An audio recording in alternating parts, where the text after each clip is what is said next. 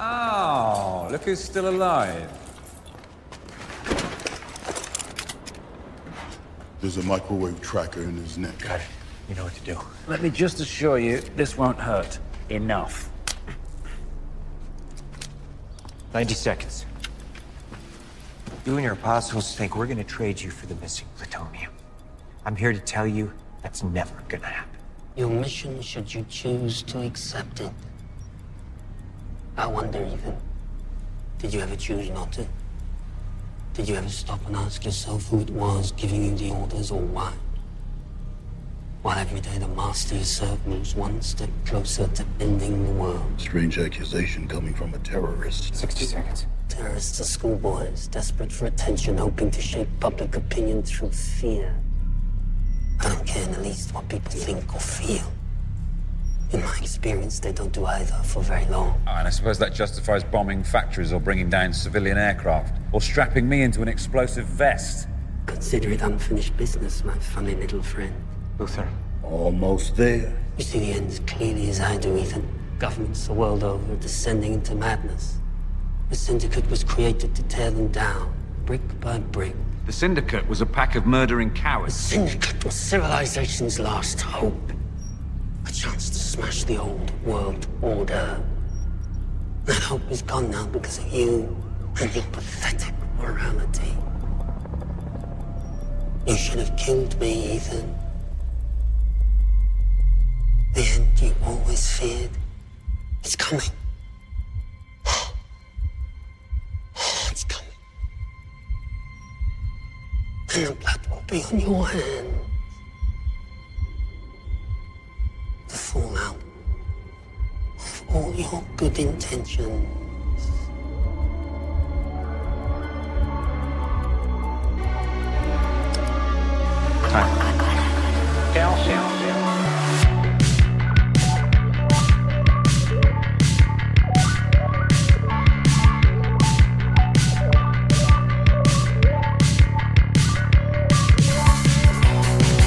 Hello out there. Thanks everyone for tuning in to an all-new episode of the Film Effect Podcast, giving you full effect deep dives for the Film Effect Archive.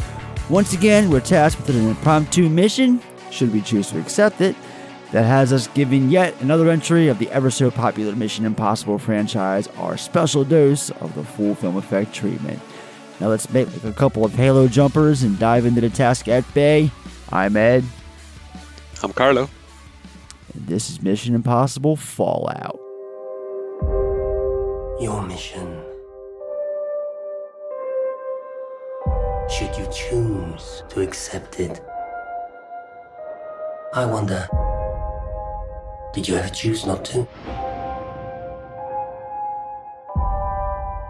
The end you always feared is coming. And the blood will be on your hands.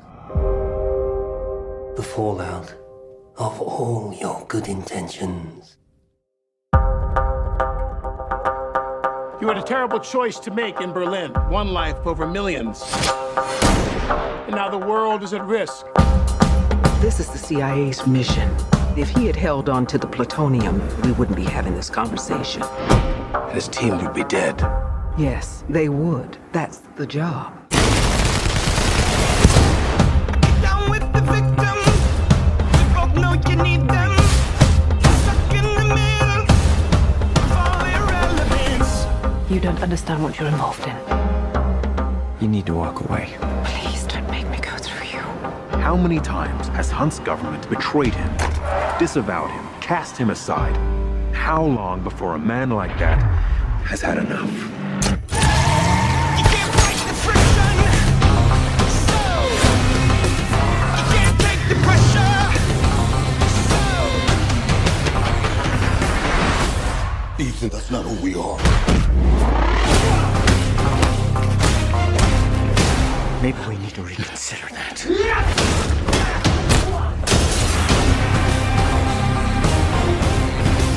you can't fight the friction.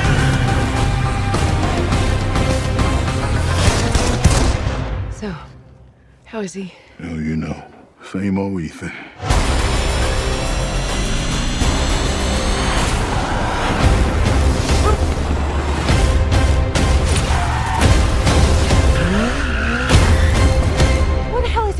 find it best not to look.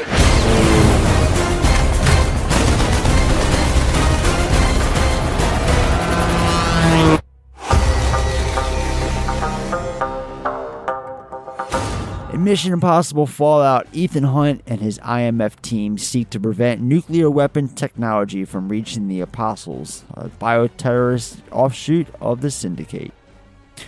Alright, so before we get into the episode itself, I wanted to start out at the top with announcing some change in the podcast going forward. After doing some more thinking about the entire thing, I've simply decided to take back the show and simply start fresh as a solo host once more, like in the beginning, with obviously special guests from time to time, such as Carlo today.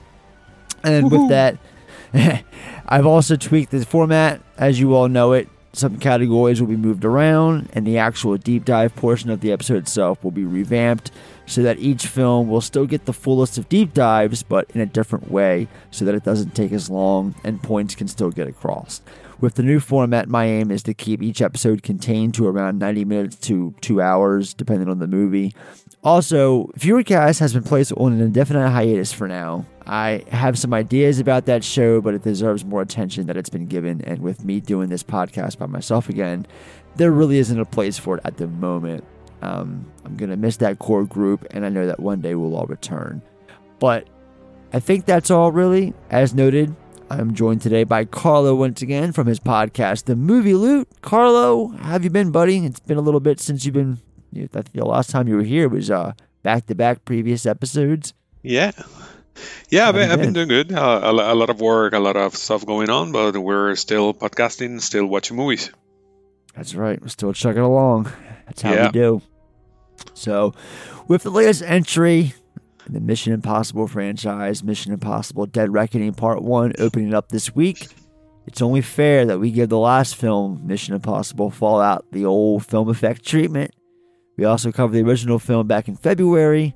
Did you hear that episode, Carlo? It was a really good one. No, I haven't listened, but I'm definitely going to check out because I'm a fan of the original. All right, well then let's start talking about the film itself in the form of first-time viewings. Oh my goodness, I remember the first time I saw that picture. I thought it was just wonderful. Carlo, I'm going to let you kick it off. What was your first time like seeing this movie?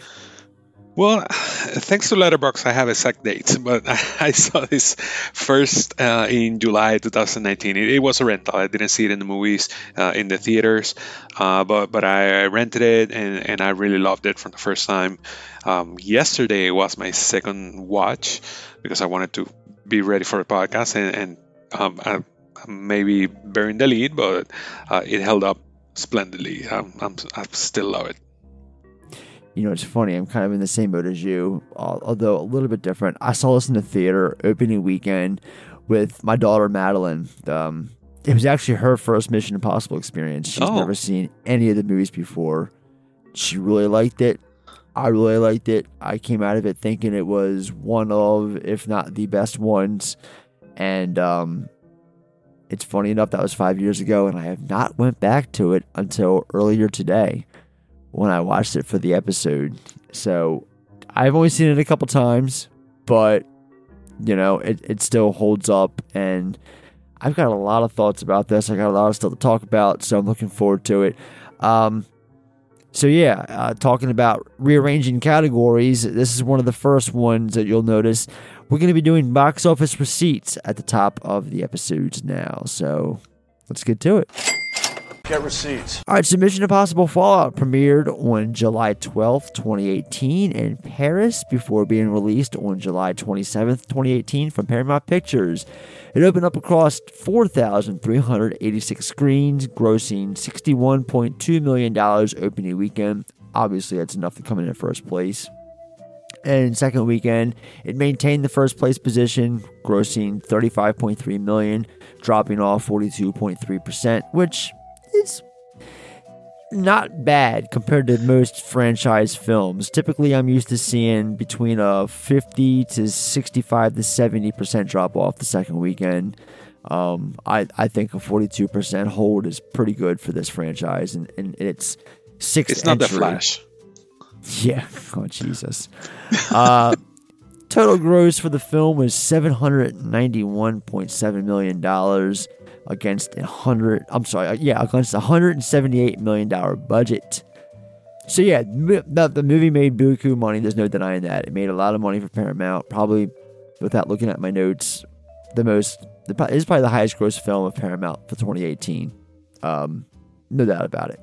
So here we are coming up with the sequel, the 7th installment, which is actually a 2-parter, which kind of like this movie, more on that a little bit later. I have some thoughts about this and Rogue Nation, but we'll get to that later on.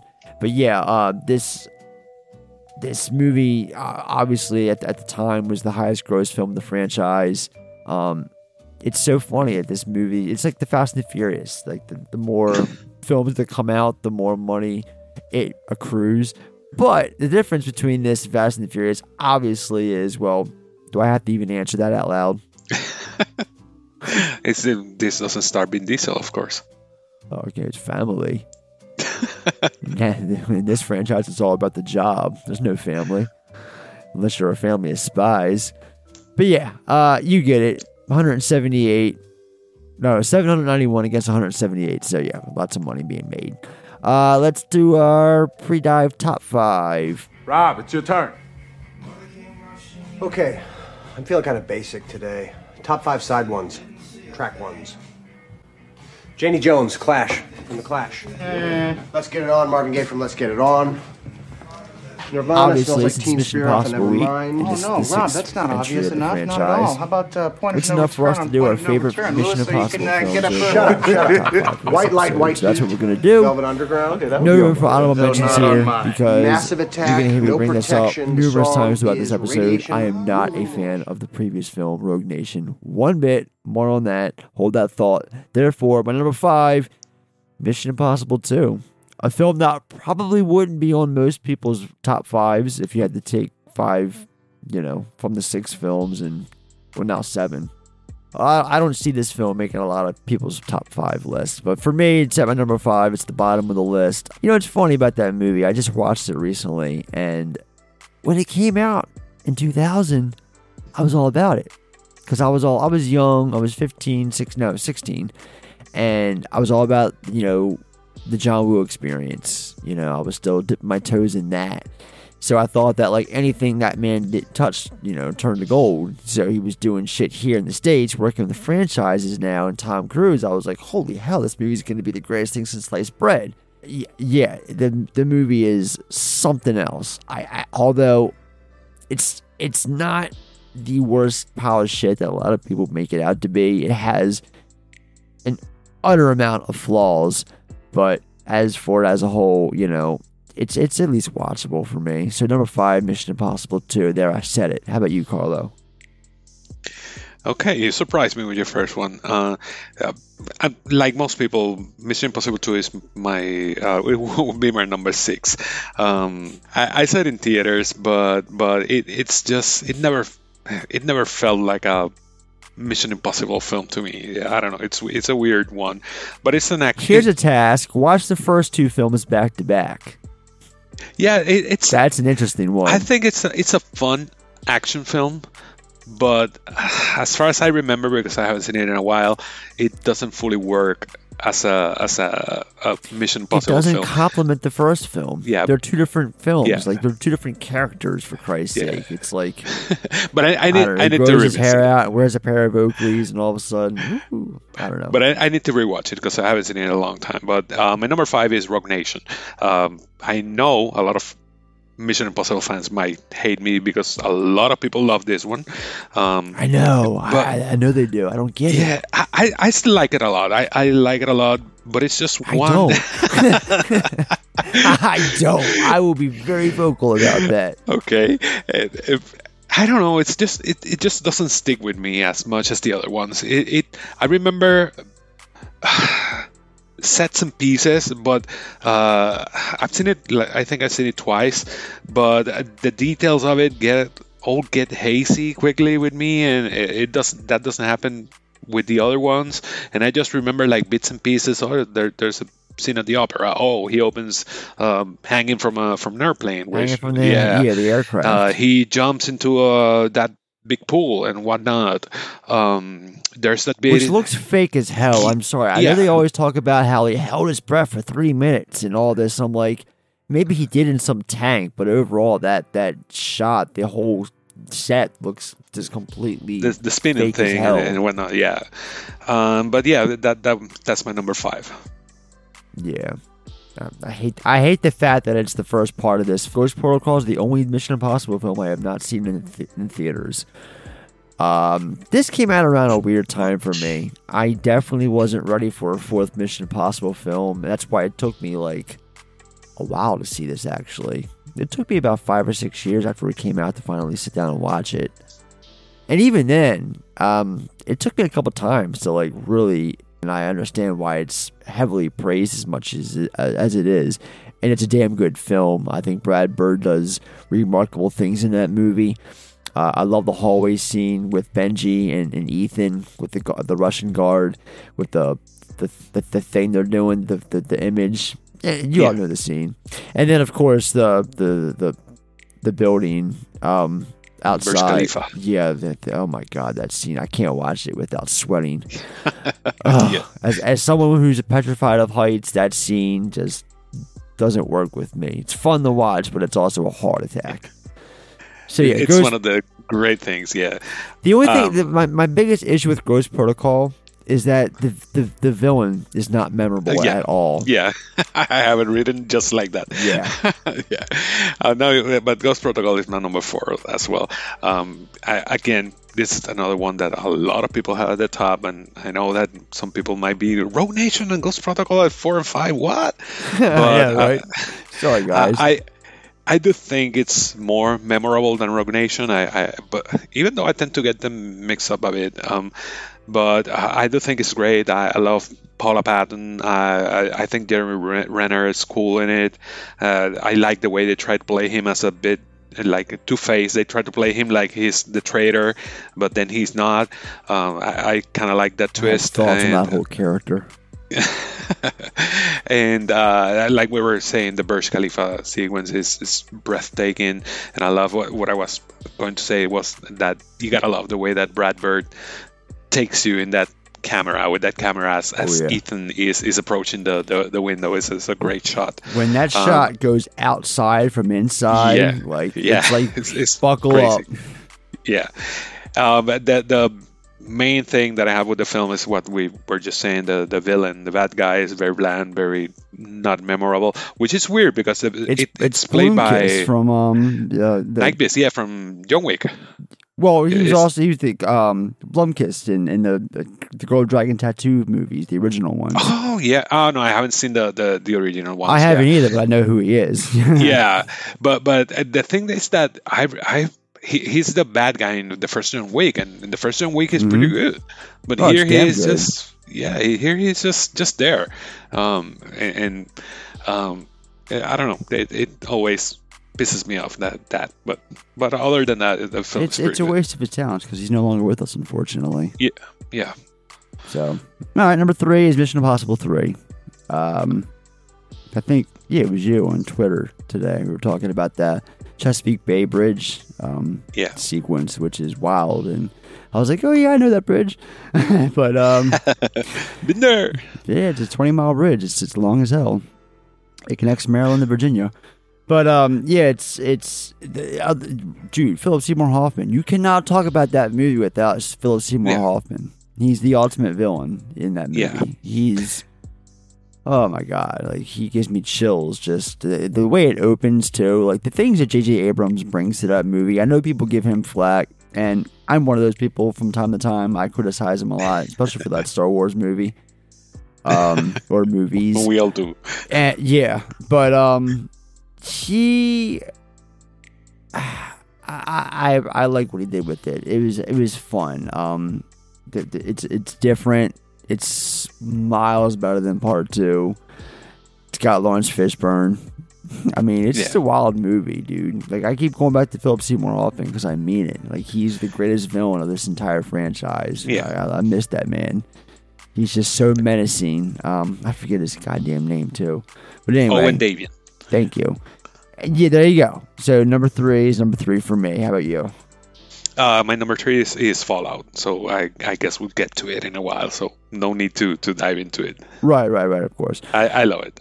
Okay. Number 2 for me is the original. I mean, for reasons that I glanced over back in February, I'm obviously going to point you all to that episode. Go check it out. It's a good one. Me and Corey did it. So yeah, how about you? My number 2 is Mission Impossible 2, the OG. I love this one. The thing is that this one that I've easily seen like dozens of times, because I used to be a computer teacher at a postgraduate school, and whenever I was set to talk about computer security, I used to bring this film so I could talk about authentication, biometrics, and whatnot, and it worked really well. The students always really liked it, but it's one that I know by heart. I love De Palma style. The characters are I don't know if this is the right term, but they're big and colorful. The action set pieces are great. I mean, the Langley scene alone is one of the most iconic movie scenes ever. It's a very global film. Yeah, and it's very authentic too. And I love how it opens with this. You don't expect these characters. You see, there's Kirsten Scott Thomas. There's Emilio Estevez. And then boom, they're gone. Emilio, Jesus, that broke my heart when he got killed off. Yeah. So I love it. I know a lot of people give it shit because they turned the original character from the original series I had into no bad guy. The original series, it didn't bother me. I thought it was ballsy, if anything. Yeah, but I like you. I think I saw like scattered episodes of the original series, but since I had no attachment, I wasn't bothered by it at all. So yeah, I love it. Number 1. Yeah, and my number 1 is Fallout. For reasons we're going to get into, obviously. Duh. No, my number 1 is Mission Impossible 3. I think that most people that know me won't be surprised, because this is one of those things that I won't shut up about. And it's how much I love this film. I really love how it makes it feel. After the second one, it makes it feel like a Mission Impossible film again, because, like I said, whatever your feelings about MI2 are, it really doesn't feel like a Mission Impossible film, and this one does 4 things I love, and I'm gonna be quick with it. But first, the action set pieces are great. The Germany rescue, the Shanghai flip, the Chesapeake Bay Bridge ambush, they're all great. Second, it brings back the team aspect. This is not just the Ethan Hunt show. You have 4 capable team members, and they all have a role. Spoiler, surprisingly, they all survive. Third, they humanize Ethan Hunt after MI2 made him look like an uber cool superhero. He feels like a human. Bond in part 2. Yeah. But here he feels like a human being. You see him with his wife in a house party, taking out the trash. He's grounded. He's the character he should have been from the first one. He's the Ethan Hunt we remember from the first film all over again. You see that burden. You see the burden from decisions, from responsibilities. That starts here, especially the way it opens. Yes, my God, it's so memorable. Yeah. And that's. I mean, the first one has that, but the first one ain't got that countdown scene. Holy crap! But there's something that they started here with this third film that they've carried through all the next ones that really clicked and really worked, and I really loved it. And finally, the fourth thing, you harp about it a lot, Philip Seymour Hoffman. I mean, there hasn't been a bad guy that tops him in the franchise, but also among most action films, he's great. He's excellent. You can feel how menacing, how threatening he is, which is weird because he's not a threatening guy. But you can see the power and the upper hand that he has on things. It's great. I love it. All right, let's get to the film effect breakdown portion of the show. Hello again, friends. This is the Film Effect Podcast. Good morning, Film Effect. That's it. That's the end of the game right there. That's World War III. Fucking hot recording right now. I literally never wanted to punch Movie in its face more than I had last night. definitely worth your time. It's definitely worth revisiting. 15 minutes in, I'm like, Dorothy, we're not in Oakland anymore. It's in 4K, buddy. Check it out. So let's get down to the nitty-gritty. Starting off with our super swift summary of the plot. 2 years after the events of the previous film, Rogue Nation, we start with Ethan Hunt still having nightmares involving his ex-wife Julia and previous antagonist Solomon Lane. And then we learn that since the last film, the remaining syndicate members have reorganized as a terrorist group known as the Apostles, and they're after these 3 plutonium balls to use for their nukes under a new leader known as John Lark. In one of the first scenes, Ethan and his crew are sent to Berlin to acquire the orbs. However, Luther gets captured, leaving Ethan to abandon the mission in order to save Luther. This leaves the Apostles taking the orbs for themselves. Then the team tricks a weapons expert who seemingly wakes up in a hospital room with CNN on the television. They use Benji to play Wolf Blitzer on the television to have him report that Rome, Mecca, and Jerusalem were all blown up, even though they were not, so that the captured expert unlocks his phone to call Lark, which is all the team needed him to do so they could take it for themselves. Then we're introduced to Angela Bassett's Erica Sloane, head of the CIA, and Henry Cavill's August Walker. Sloane has Walker go with Ethan Hunt on the next mission to retrieve the orbs that he failed to get earlier. And then we get this big halo jump, the first of a couple of big stunts that Tom Cruise did in this film. The halo jump, real deal. They go into Paris that way from 25,000 feet in the air, him and Walker, so they can enter the nightclub where a deal is supposed to happen involving Lark buying the orbs from the Apostles. Then the big bathroom scene happens. And this is when Walker and Hunt have to fight this guy who they assume is John Lark. And the fight ends up getting pretty physical with Walker knocking him out physically, using a laptop that they're going to use to make his face so that Ethan can go in under this guy's disguise to do the deal himself. And then the guy wakes up. There's another fight that happens, and Isla from the last film, Rogue Nation, Rebecca Ferguson's character, suddenly appears and she kills the man, leaving Ethan to take over the deal himself. He assumes the identity of Lark without a mask, and he meets with Alana from the last film. He meets with Alana Mitsopoulos, who is the daughter of Max from the first movie, and her brother Zola, hoping that she doesn't know what Lark looks like.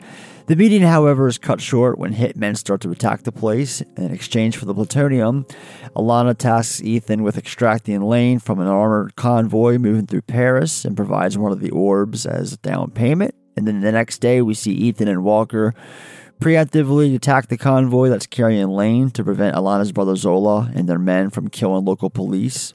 Isla shows up to the party to prevent Lane from making it out alive. Ethan winds up leading Alana's men, the police, and Isla on a wild goose chase throughout Paris as Benji and Luther secure Lane from out of the canal. And then while in transit with Lane in hand, the team having an encounter with the local police. It's this woman who finds them as they're trying to get away. She ends up getting shot and nearly killed by a member of Alana's men, but Ethan blows his cover and quickly shoots the 4 men dead in the streets, and then has the policewoman apply pressure while help comes and they can get away. And then Ethan and Solomon are racing through the streets from Isla, who's trying to kill Solomon. Ethan meets with Alana, and she instructs him and his team to deliver Lane to London. But then she questions him about the woman who killed several of her men. He tells her that they have a complicated history, and Alana demands that he brings Isla to her, otherwise he doesn't get the rest of the orbs, and they have to go to the highest bidder instead. So Ethan meets with Isla, and she reveals that MI6 sent her to kill Lane herself to prove her loyalty to them. They want Lane killed because after he was captured in the last film and taken to foreign territories, too many different countries wanted their pound of flesh because Lane knew way too much, so MI6 just wanted to kill him themselves and get it over with. At a London safe house, IMF Secretary Hunley, Alec Baldwin, orders Ethan to stop the mission and turn himself in after receiving doctored evidence implicating that Ethan is John Lark himself. This is to trick Walker into admitting that he's the real Lark. Sloane shows up with the CIA unit to take everyone into custody. She claims that everyone claims too much for themselves, so she's going to find out who's who. However, the unit has been infiltrated by the Apostles and is under Walker's command. So a big shootout happens, and in the middle of it all, Walker kills Hundley with a knife, and Ethan pursues him to the Tate Modern in a big chase that involves Cruz breaking his ankle in real life. This is where Ethan encounters Walker underneath of an elevator, where Walker threatens his ex-wife Julia before escaping by helicopter from the roof. If he pursues this, he will kill her, he says.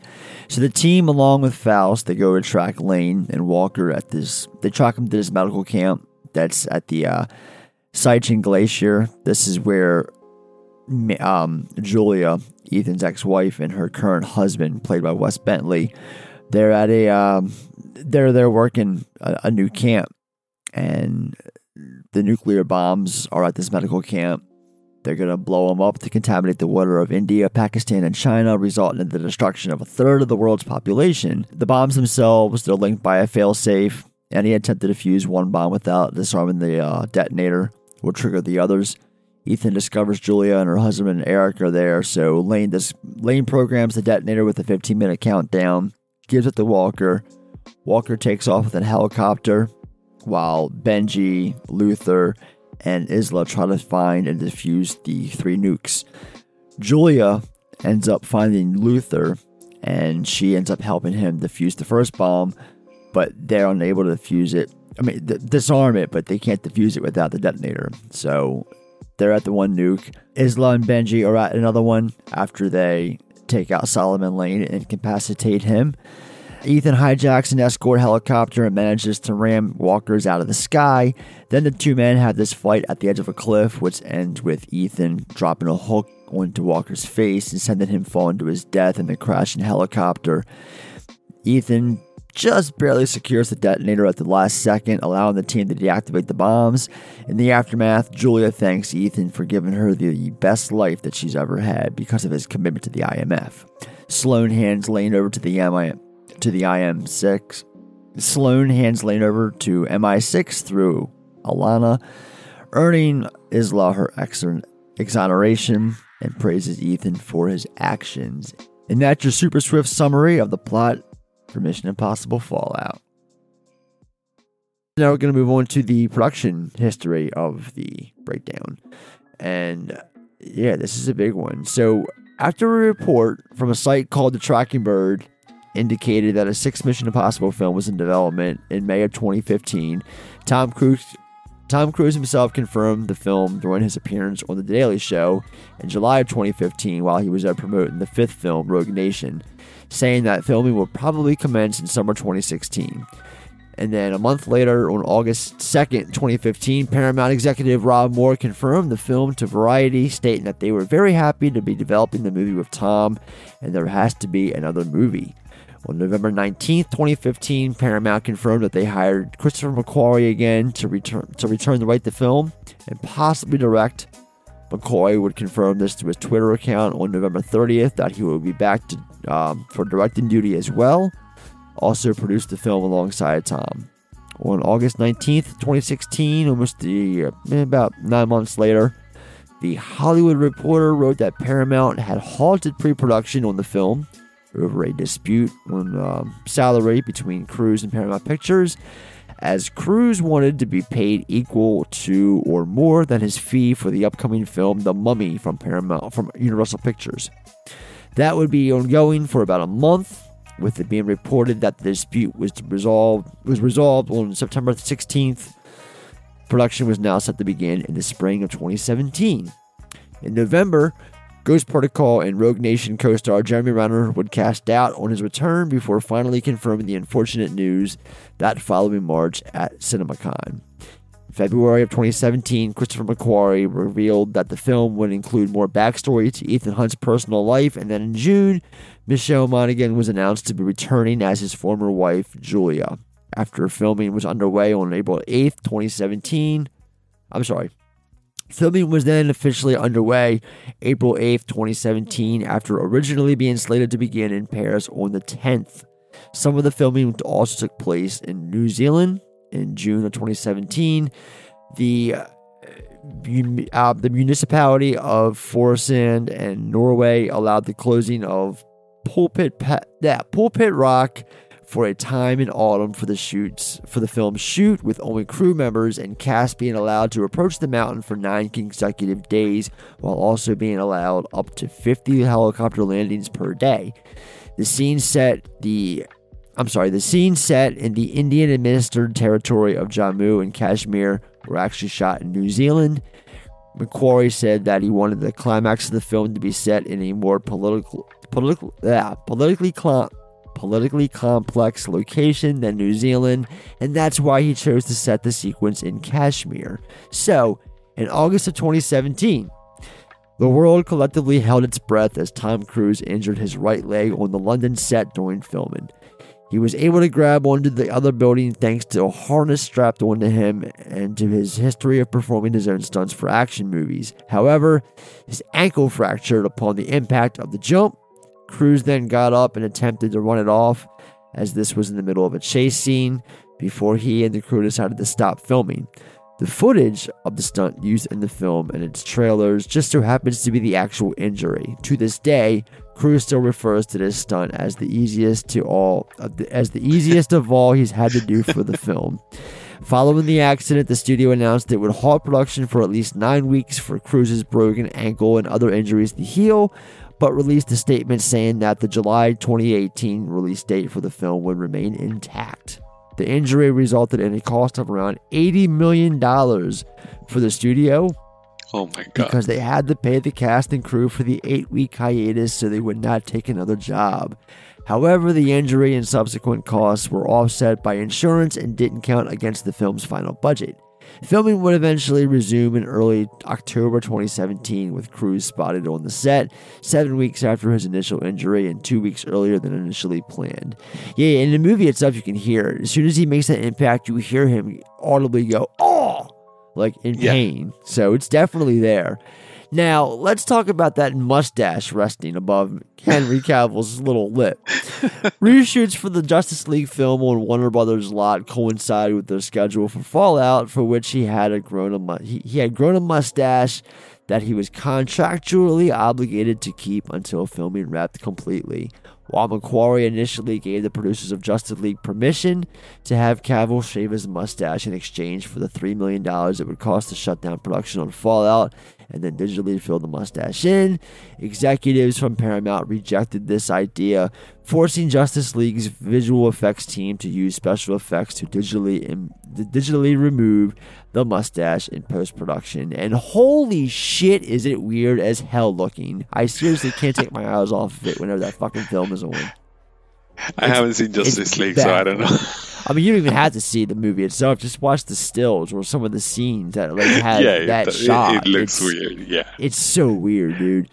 So then on January 25th of 2018, the title of the film was revealed as Mission Impossible Fallout.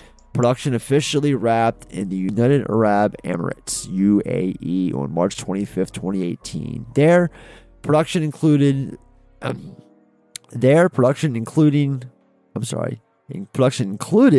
the filming of the Halo high altitude low opening jump scene with Tom Cruise. The scene required Cruise and the crew to train to a ground-based vertical wind tunnel for an entire year and then use a C-17 military aircraft to make over 100 jumps from about 25,000 feet to end up with 3 takes that McCoy wanted for the film. As the scene has to be set near sunset, that could only make 1 jump a day to try to get each shot happen. One of the biggest challenges for the visual effects team was replacing the Abu Dhabi desert with Paris, which is where the jump takes place in the film. Artists recreate the landscape using reference imagery, LiDAR scans, and photogrammetry from drone footage that was taken above the building. That was a lot. But a lot went into the production of this movie. So, of course, the big stunts for this movie, we got Tom Cruise and the Halo jump, that was for real. And a lot of the motorcycle a lot of the motorcycle work, the Paris scene, the driving, that's all Cruise. I feel like I'm missing another stunt that he did in this movie. Oh, the flying of the helicopter, of course. So, okay. Well then, yeah, let's get into the film discussion. Talk about the film. So I have taken the liberty to break our conversation down into certain topics. The first I want to talk about is the weird relationship between Ethan and Isla. Ilsa, I never. I know you have your reasons. I know. You need to walk away. I can't do that. You weren't at the ballet to kill Mark. No. You were there to protect him. Yes. And you killed him to protect me. You wanted Lark to break Lane out. No, you needed him to break Lane out. Because you have to kill Lane. Who's making you do this?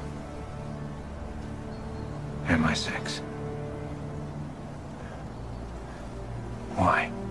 After we captured him in London, they tried to bring Lane home through diplomatic channels. But too many countries want their pound of flesh. A man like that, what he's seen, what he knows about British intelligence, they can't have him talking to a foreign government ever. That's not what I'm asking. Why did they send you? This is how I prove my loyalty. This is how I come home. But you are out. You are free. We are never free. I spent 2 years undercover with Lane. To them, I'm as much of a threat as he is. I kill him, or I never stop running. Now tell me where he is.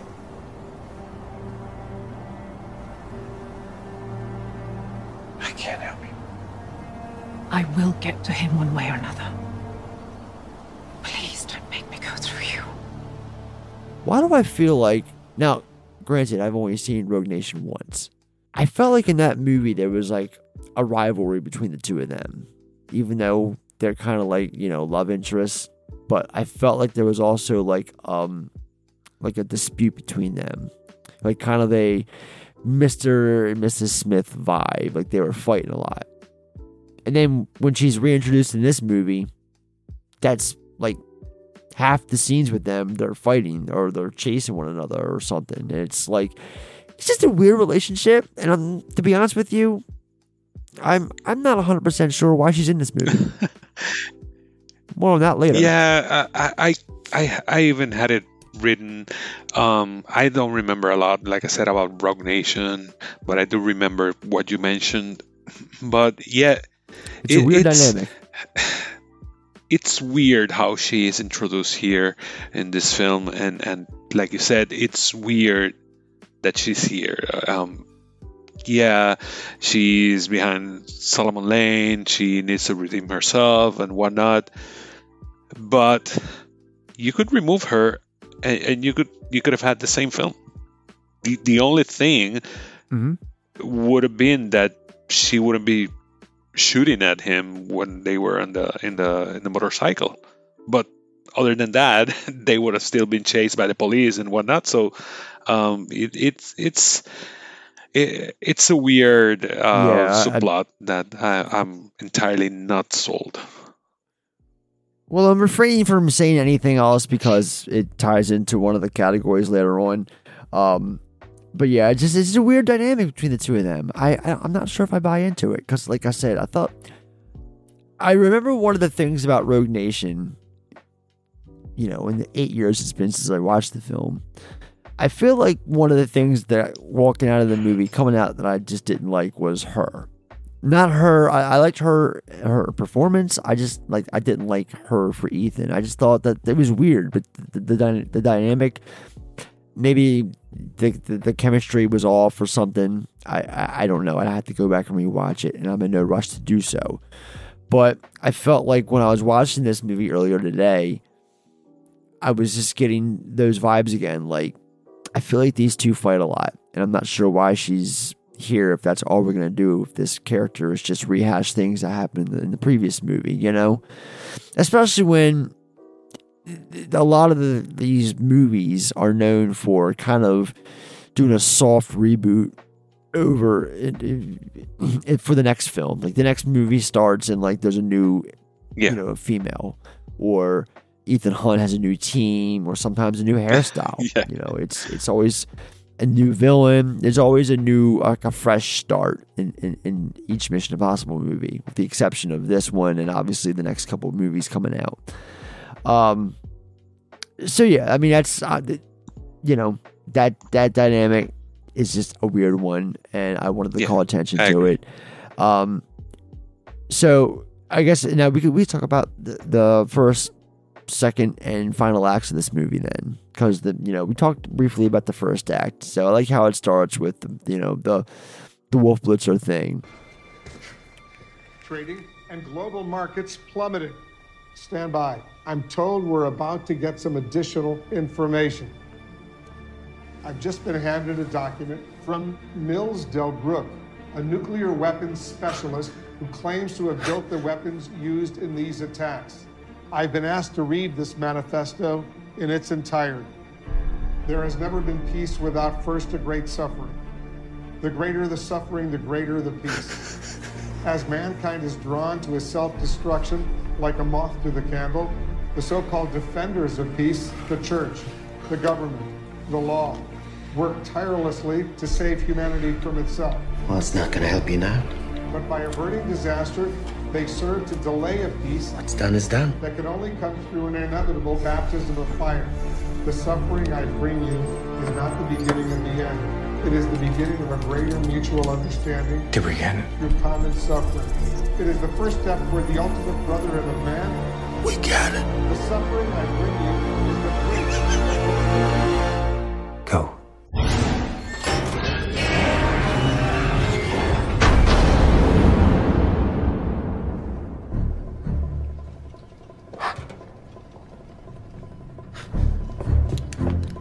Did we get it? Of course we got it.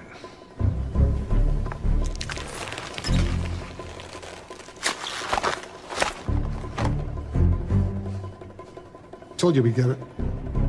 I don't understand. The attacks didn't happen. The car accident you in, that was an hour ago. I was driving the other car. What's done is done. When we say it's done. And then we get our trademark Mission Impossible title card sequence, which is awesome. I long for those. You get everything from shots from the movie that are about to happen that are like spoilers. But you don't get it. But since you haven't seen them exactly, it's shit out of context. It's all it is. But yeah, the whole tactic with the enemy is really clever, especially for an action-packed film of this magnitude. Like I appreciate them dialing things back to further enhance the story, such as this part. Like we've come a long way since Ethan's shoot 'em up days from Mission Impossible 2. Let me just put it that way. Then they use this whole Benji and a Wolf Blitzer mask to intercept the code that this Delbrook character enters, and then boom. It was a sell all along, and then that cold opening sequence comes to a halt as we open with the credits. Alec Baldwin coming back into the fold, returning from the last film, minus Jeremy Renner by his side. I felt like that was something else in Rogue Nation. Like a lot of Alec Baldwin in a suit, with a lot of Jeremy Renner standing next to him, also in a suit, and nothing else. I always felt that that's why I'm saying, like, there's no hard if he doesn't come back for this movie, which he didn't. Like, okay, you didn't do shit in the last movie. Like, I remember when Jeremy Renner was announced for Ghost Protocol, and like all the rumblings were he's going to be Ethan's replacement. Like Ethan Hunt's going to retire. It's going to be this character and shit. Well, that didn't happen. And even now, there was supposed to be Dead Reckoning was supposed to be the first of the last two movies for Ethan Hunt. No, like about a week ago, he came out and said, "I'm going to do these films till I'm fucking 80," and I believe him. That's the thing. I believe. I think that's. I don't know what happened, but Jeremy Renner seemed to be like the next everything, because there was talks that he was about to be replace Ethan. He was supposed to replace Matt Damon, Jason Bourne, and he was in Bourne Legacy. But all of those things kind of fizzle out. And I think by Ghost Protocol, that still was the plan. But then when Rogue Nation came out, they kind of went another way. And like you said, in Rogue Nation, he was more like Hunley's right hand. Like he was more like with Alec Baldwin's right hand man. Yeah. That's all he was. He was a suit. I don't think he had any action scenes in. No, I don't remember. I don't remember. But yeah, I don't know what happened with him. I don't know what Hollywood happened with him. What happened between Hollywood and him that said, "Okay, no, you're the it guy, but now you're not." I don't know. Yeah, it was weird. You know, he was on a roll. Yeah, the town gave him an Academy Award nomination for Best Supporting Actor, which is great, by the way. And he was in a lot of stuff. He just, why are we even talking about Jeremy Renner like he went away? He's still around. He just had that really bad accident, and he can't act right now because, the obvious reasons.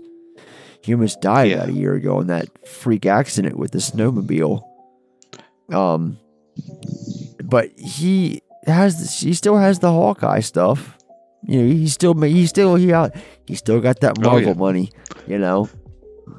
So as long as he still has that going for him, then I mean, in my opinion, if you have an ongoing Marvel character in the MCU, you're still relevant. You're relevant. Okay. Do we want to talk about the halo jump and the Paris scene? 10 seconds to decompression. Is your oxygen on? There's no atmosphere at this altitude. I don't need you blacking out on me. Hey, your heads-up display is a built-in guidance system. Follow it. To the target, open your chute when the system says not before and definitely not after. Or the last thing that goes through your mind will be your kneecaps. Is that clear? Crystal.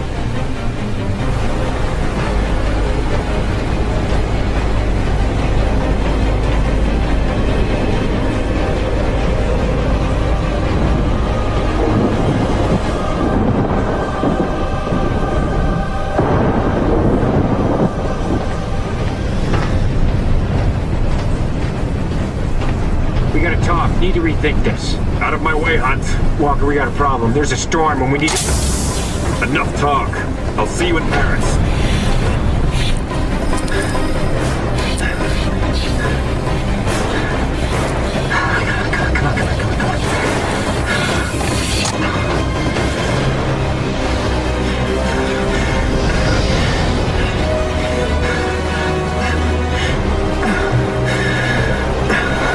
Altitude, 25,000 feet.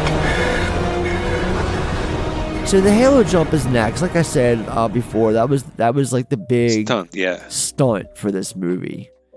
That, like I said, they had to train for an entire year, do hundreds of jumps from 60 or 25,000 feet.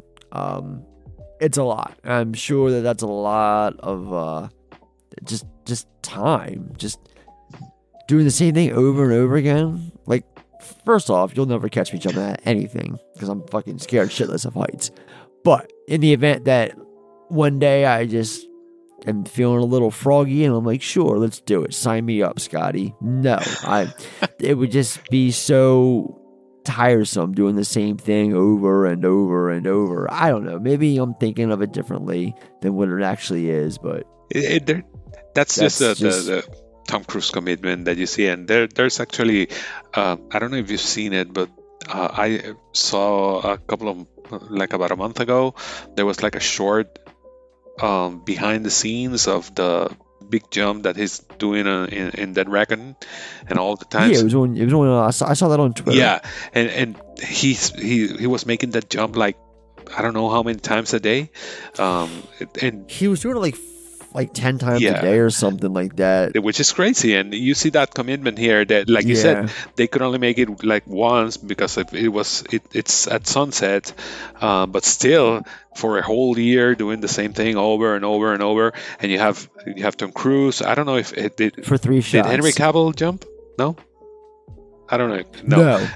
Cavill did not jump. No, that was a stunt double. Yeah, but or it might have been the camera guy. The cameraman, the cameraman had to jump, and they had to figure out ways for the cameraman to stay. Well, they use a special camera, which I'm going to get to after this. Yeah, there you go. Because he has to. It's one of those things that they do with this film, that they take you in the journey. You're jumping with him and you're experiencing everything that Tom Cruise is experiencing. It's quite effective. And the skydiving scene itself, the halo jump, it's so breathtaking.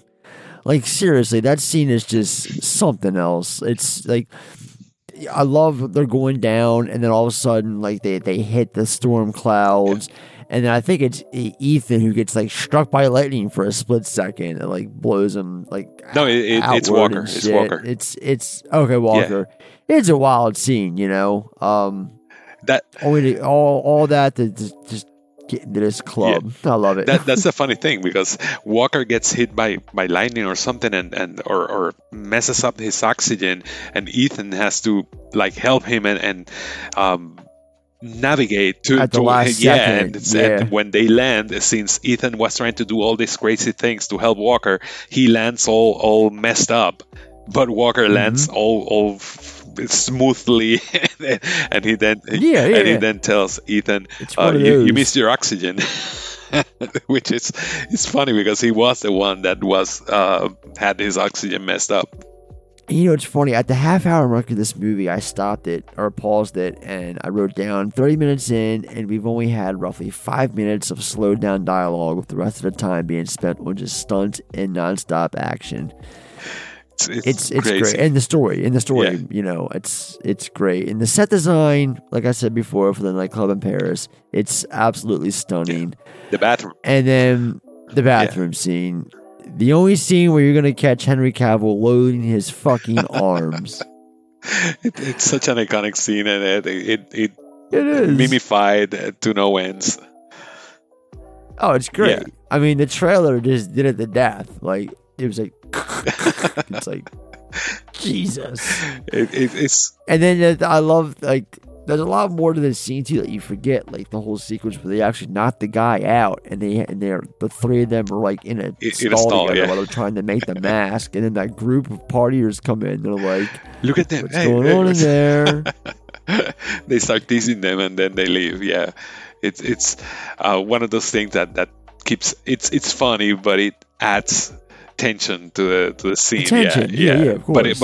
But while being kind of lighthearted fun. I thought they caught them. I thought I remembered it differently. I thought it was when they actually saw what they were doing, and those four guys were the ones they ended up fighting. Because I remember there being like a group of men they fight, rather than the John Locke character, or whoever that guy is. And no, they end up just leaving, and then that's when the others come in. Oh no, the guy wakes up. He wakes up and fights back. Yeah, Walker knocks him out with the laptop. Yeah, that's why they had a hard time making the mask.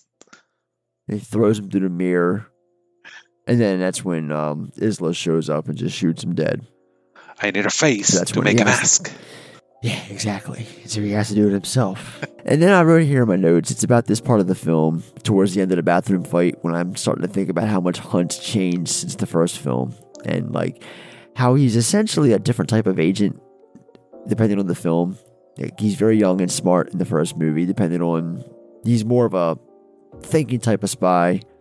Then in the second film, he's more of a trigger-happy ladies' man who even gets to fight like he's been skilled in karate or some shit, so on and so forth. And in the third film, he's married, you know, he's trying to make, you know, settle down, yada yada, becomes a daredevil in GP, you know how it is. And then just this movie, there's a scene after the Paris fight when they're kind of like lurking by the water in the tunnels, not the tunnels, but the under the bridge or whatever, the pier, whatever that area is in Paris. It's like it's the scene that's right after the big set piece where he's running around on the motorcycle. The area where like Salmon got knocked out into the water, and it's around that part when I started to think about, you know, the first movie remember how I was talking about earlier when you were describing the first movie, and I was talking about how authentic it is because it's like it's on a worldwide basis because there's so many different countries in that movie. Like you take a trip to so many different foreign cities in that movie. You kind of do the same thing in this one, and that was the first time since the first movie I got that feeling again, where like this is the closest that what I'm getting at is this movie, Fallout, I feel is the closest to the original that you're gonna get out of all these movies. Would you agree with that, or do you think there's another movie that is more similar to the feel of the first? I think that like I said, I don't know. I was getting those vibes. I agree, and I'm gonna get to the first one in a while, but something that I mentioned when we were making the top 5 is that I think the third one is the one that successfully starts the kind of Mission Impossible film that we have seen since the third one, Ghost Protocol, Rogue Nation, Fallout, and the next ones. But Christopher McQuarrie has been really skilled in trying to connect with the past with the previous films, and that's something that you can see in how he's bringing back Henry Czerny, how he's referencing Max here, with the widow, the White Widow, which is which is her daughter. So there are all these callbacks, like I mentioned, the stage interrogation, which is a callback to the first one, and you can see you can pretty much connect. Ethan is always, and I think this is something that even Hunley and I think even Walker mentions to him, he's burdened by this responsibility to protect his friends, his teammates, which is what kickstarts the plot, because there's this botched handoff of the plutonium orbs, and all because he's trying to save Luther is what leads the apostles or whoever to taking the orbs, because he's determined to help his teammates. And if you go back to the first one, that's where he lost his entire team in the opening scene in Prague. So you can pretty much tie everything up and say, he's burdened by this, and that's why he's so protective of his teammates. You get to the third one when he loses Kerry Russell, which was his trainee. And in a great scene that I really loved. It really affects him too. Yeah, the bomb in the head and the thing with the eyes. That's a really cool scene. But you can tie all that up and see why he is the Ethan Hunt that you see in this. And there's a line from Solomon where he says, this is something I have it written down because it's one of my favorite lines, where he says, the end you always feared is coming, and the blood will be on your hands, the fallout of all your good intentions. So you kind of see that this film is carrying all the consequences of all the things that Ethan has lived through in all the previous films, which of course ties also to Julia. Julia is at risk again, and this is a consequence of you dragging her into this life. And but you can also tie to how he feels about his teammates, I think. Mm-hmm. And Sean Harris, like that performance in the scene alone, when he tells Ethan that he should have killed him when he had the chance. Yeah. And it just leaves the hair on the back of your neck stand straight up. It's chilling. The performance is incredible. Yeah, he's a really interesting villain, because he's not. I mean, Philip Seymour Hoffman was. I'm sorry to bring him back again, but he's so menacing, you actually fear him. But Solomon Lane I think it's a bit more complex. It's a bit more. Yeah, he's really committed to whatever he believes in. He's smart. Yeah, but he's more meditative or more introspective about his mission. Or when he speaks, you want to listen to him. Yeah, I really enjoy his performance, definitely. And this is around the part where Isla comes in, and of course she's the assassin, because you can tell it's her right away because it's got that female figure, and it's like, oh, that must be, because at this point of the film you're wondering, all right, where's Rebecca Ferguson? Where's the Isla character at? Because, she's in it, but she hasn't shown up yet.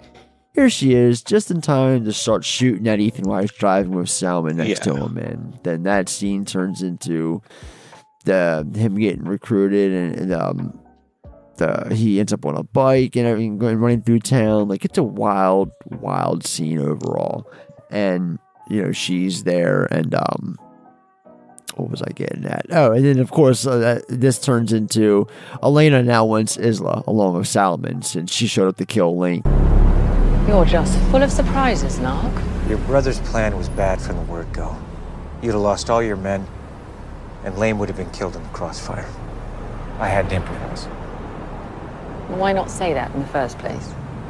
Because I don't trust your people. Especially not your brother. Family. What can you do? So where's Lane? Certainly not at the bottom of the Seine. I have him. He's safe. Where do I meet the courier? Let's talk about the woman. What? She was with you at the Palais. Stella saw her again today. She tried to kill Lane. She had the chance to kill you, but she didn't. Why? We have a past. It's complicated. Well, I'll make it more complicated for you. My price just went up. Someone killed 4 of my men today. I'm assuming it was her.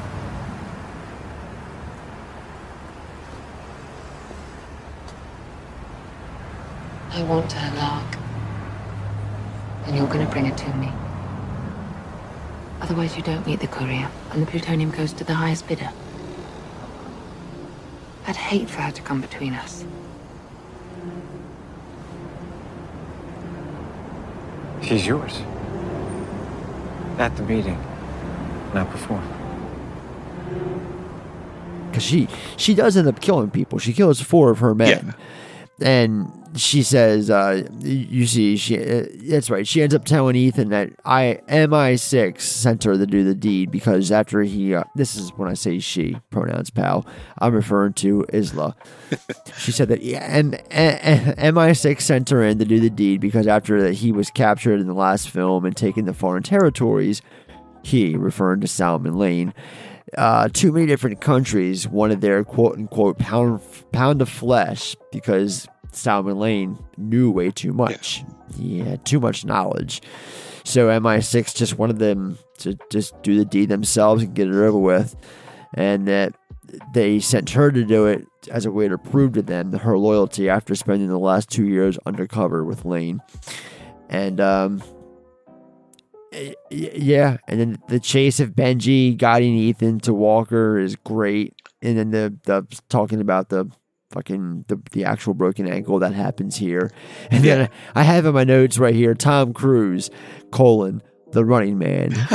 That man loves to run. Definitely, I think they do it intentionally to put a running scene on all of his films because I was trying to remember, especially in part 3. Yeah, part 3 you have him running through all that village in the last act. Part 4 he's running from in the sandstorm. He's running when he's chasing the bad guy. Yeah, that's right. In Gross Protocol. Yeah, I don't remember in Rogue Nation if there's such a scene, but yeah, I think they've shown in the Dead Reckoning trailer that there's like a lot of running. So yeah, they love to have him running. And then the third act, all of a sudden we get the reveal that Walker is John Lark. Big reveal. And then, of course, we get the death of Hundley, Alec Baldwin's character, like we've talked about before. And the third act now takes place, in this field where this camp is run by, of course, who of all people? Ethan's ex-wife with her new husband. And so, what a coincidence. Small world. And then that's when we get all the everyone comes together because we got the 3 orbs, the 3 bombs, and the detonator. So essentially we have to have 4 people in 4 places. And I don't know. What was I going to say here? There's a shot because at this point Ethan at this point is in the helicopter and the chase is ensuing. And then there's a shot I remember very well because I went to the movies a lot before this movie came out. And I saw the Fallout trailer at least 24 times in like a week span. I had a movie pass at this time, so it was a lot of trailers I was watching at the time. And one of them was this trailer, and there was a shot I distinctly remember with Ethan flying the chopper like over a road at full speed, and it was crashes into like this tanker or something. Where's that shot? Where's that? Where? It's just gone. What is this, man? Yeah, Dead Reckoning 2. Yeah, maybe. And then I don't know, man. I think they take a big swing with Per and Julia with Luther instead of Ethan here in this movie. Luther. Julia, you shouldn't be here. Oh my God. Oh my God. Is that what I think it is? Luther, get her out of there. Where's she gonna go? What can I do? In the kit, the pliers with the red grip. Are you insane? Mind your business, Benji. This is my business. Something about familiarity. I don't know what it is, but they had this sense to bring Julia into the fold for the third act. They figured, hey, we got Michelle Monaghan here. We might as well have her do something.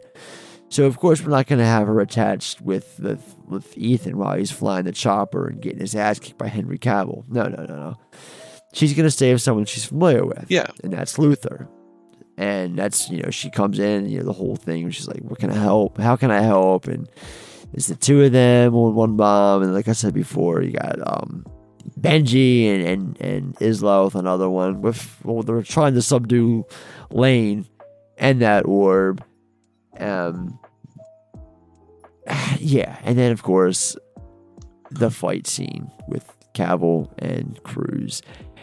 And this death with this hook, you basically see this fucking hook go into his head. Like his face just gets smashed in before he falls down to his death. And even before he falls to his death, you see his body hit the side of the rock and there's blood splatter. It's very faint, but it's there. It's just so brutal, man. It's quick. Like PG-13, but yeah. They're really crossing a fine line with his death scene. They really are. Oh my God. And that's my final note here of the film, because we're at the end of the movie, obviously. And I just have night and day difference compared to the original movie in terms of focus and style. Like everything about this movie. It's fucking crazy. And then, of course, everything's your typical MI ending. Everyone's reunited.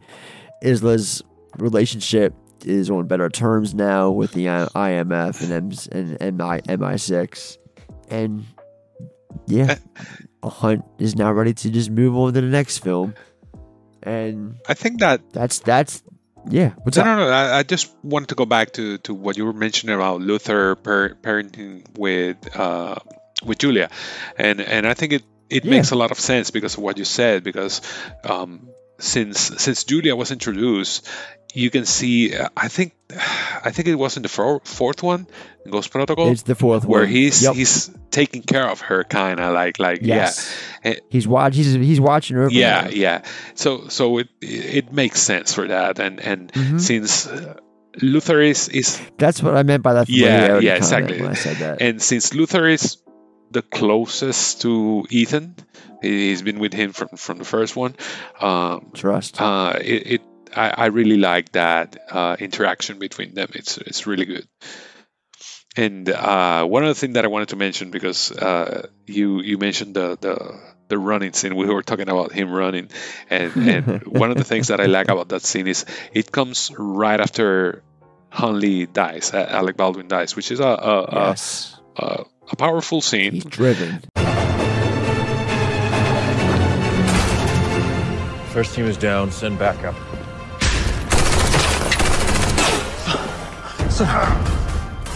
No, man down! Somebody help!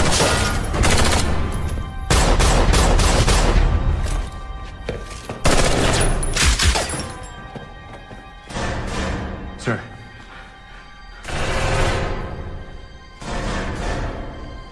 Ethan, I tagged Walker, but he's on the run.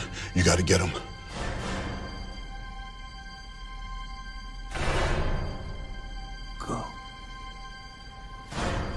I'm sorry, sir.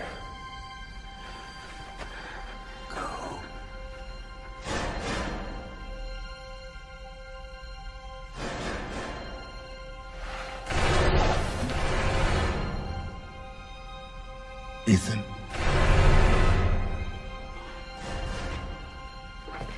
Wait. Get that son of a bitch.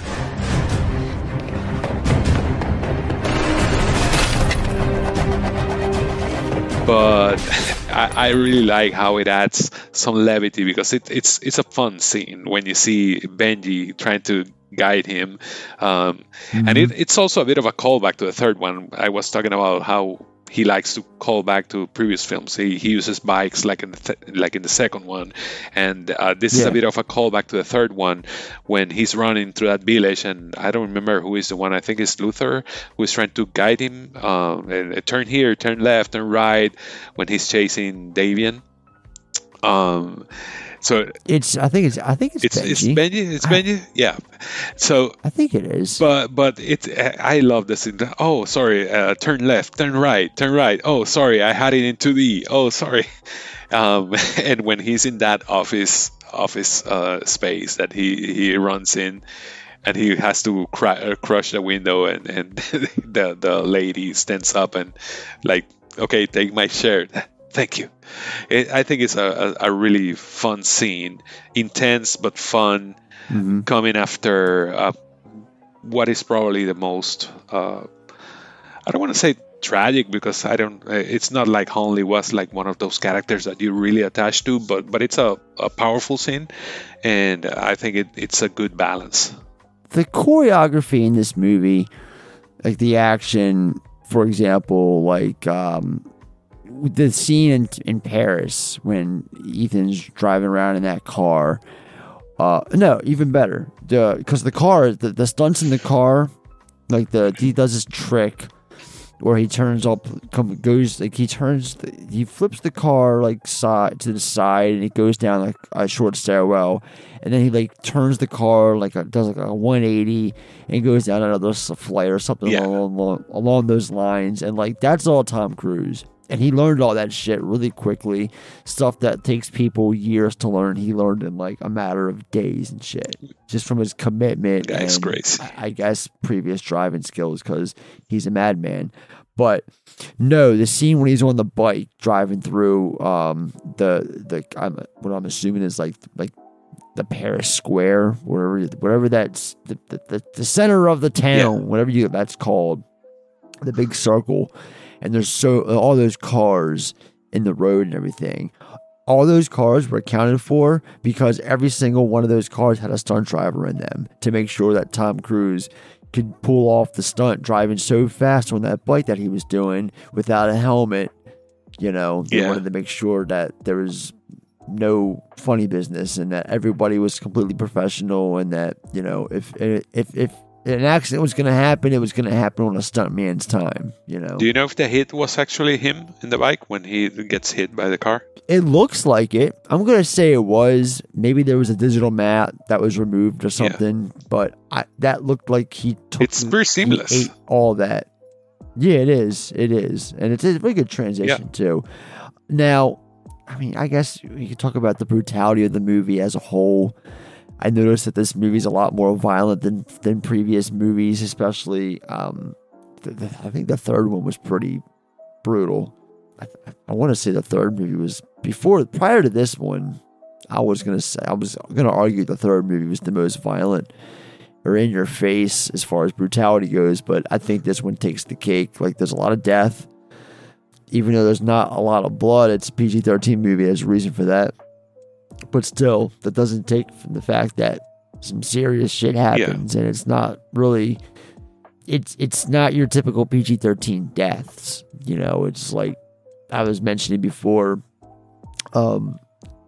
Lark, Henry Cavill's Lark's death, like that hook, like pretty much smashes his face in, and he goes tumbling down that cliff. And even prior to that, he's got that gnarly like just scar, like that burn from oil burn or fuel oil. burn. Yeah, it's nuts. It's like Two-Face almost. It's like what is this? Like, this is crazy. Like, the makeup effects, and that's pretty realistic. It's pretty brutal.